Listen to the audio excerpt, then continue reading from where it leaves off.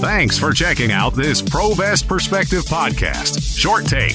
Hi, this is Noel Swain with this week's Provest Short Take. This will be a 3 to 6 minute podcast about something that's happening in the nation or maybe in the world that is or may be related to the world of investment and retirement. But for now, let's bring it real close to home. I was supposed to be on with my first podcast 2 weeks ago, but it was delayed due to circumstances beyond my control. Hopefully there will be no more hiccups along the way. Today's subject is long-term thinking versus short-term thinking. Benjamin Graham, one of the best minds ever to ponder the subject of investing, once opined that when it came to investing, investors were their own worst enemy. As humans, we're all born with the emotions of greed, fear, FOMO, which is the fear of missing out, and the herd mentality. And those emotions, if we let them take over our minds, are not our friends. The ultimate story about how bad greed is a story of the goose that laid the golden egg. The goose's owner couldn't wait for each egg to be laid, so he cut the goose open and found that there were no eggs. But by killing the goose, he destroyed his chances of ever getting another golden egg. A modern take on that story may be an investor that's been making a good 8 or 9% rate of return on his investments for several years. Sometimes he makes more, sometimes less, but he averages out a good return that stays ahead of inflation and gives him a good income. Then one day he reads a story on the internet of his new battery technology that will revolutionize the electric car business. The financial guru, who you've never heard of, is saying he's checked it out and you can get in on the ground floor of this brand new opportunity. He says he believes that people who invest now will see a 10,000% return on their investment over the next 2 years. So he sells all his investments that's been rocking along at 8 to 9% a year and invested all in this battery company. 3 months later, the EPA comes in and shuts the company down because of the toxic waste they're producing. The next time you see the investor, he's behind the counter at Wendy's asking you if you'd like a Frosty with your order. Or how about the fear emotion? An investor retires from his job where he's been dutifully investing in his 401k for the last 35 years.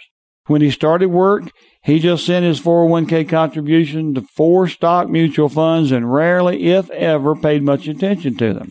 But now he's got $700,000 in his 401k. Because he knows he's going to have to take his 401k over, he starts listening to radio shows and podcasts each week about investing so he can get an idea about what to do. One guy he listens to says that the stock market is getting ready to crash and everyone in the stock market will lose money if they keep their assets there. So the investor starts fearing the very investments that made him so much money over his working lifetime. Oh, and the guy he listens to that's telling him the market is getting ready to crash, well, even though the investor doesn't know this, he has never predicted the stock market would go up. Even though it's 3 times higher than it was when he started predicting the stock market would forever be involved in crashes. Now, moving on. The FOMO emotion is a lot like the greed emotion that I just mentioned. The investor didn't want to miss out on a company that would give him a 10,000% return, so he invested in it without doing much research in it. Had he done his due diligence, he would have found that the EPA had already cited the Acme Battery Company twice for violations to the Clean Water Act and had told them that one more violation would result in its being shut down. But he was so fixated on that 10,000% return, not wanting to miss out on it, that he put his skepticism in his back pocket and never looked at it again until it was too late, of course. The final poverty-inducing emotion is the herd mentality. It states that if everybody is doing it, then it must be the thing to do. Here, the investor is on a bowling league, and he has a reputation of being a doubting Thomas. Everybody but this fellow on the team has invested in this little battery company that all the guys on his bowling team say will revolutionize the electric vehicle business. But the first guy to invest, he's already made a 100% return just in the last 2 months, and he's getting ready to invest the rest of his retirement money in it. Rob, the second team member to invest, is up 50% on his initial investment, and he's getting ready to do the same thing as Bill. So they want to know, why aren't you, the lone holdout, calling your financial advisor and instructing him to invest all your assets in the Acme Battery Company? What? Do you want to be poor all your life, they say? Yeah, there's a little peer pressure going on here too, aren't there? So, you finally decide to follow the herd and invest in it. It's only a week later when the EPA comes in and shuts Acme Battery Company down for good. One of the hardest things to do as an investor is to be patient, especially when the market is falling.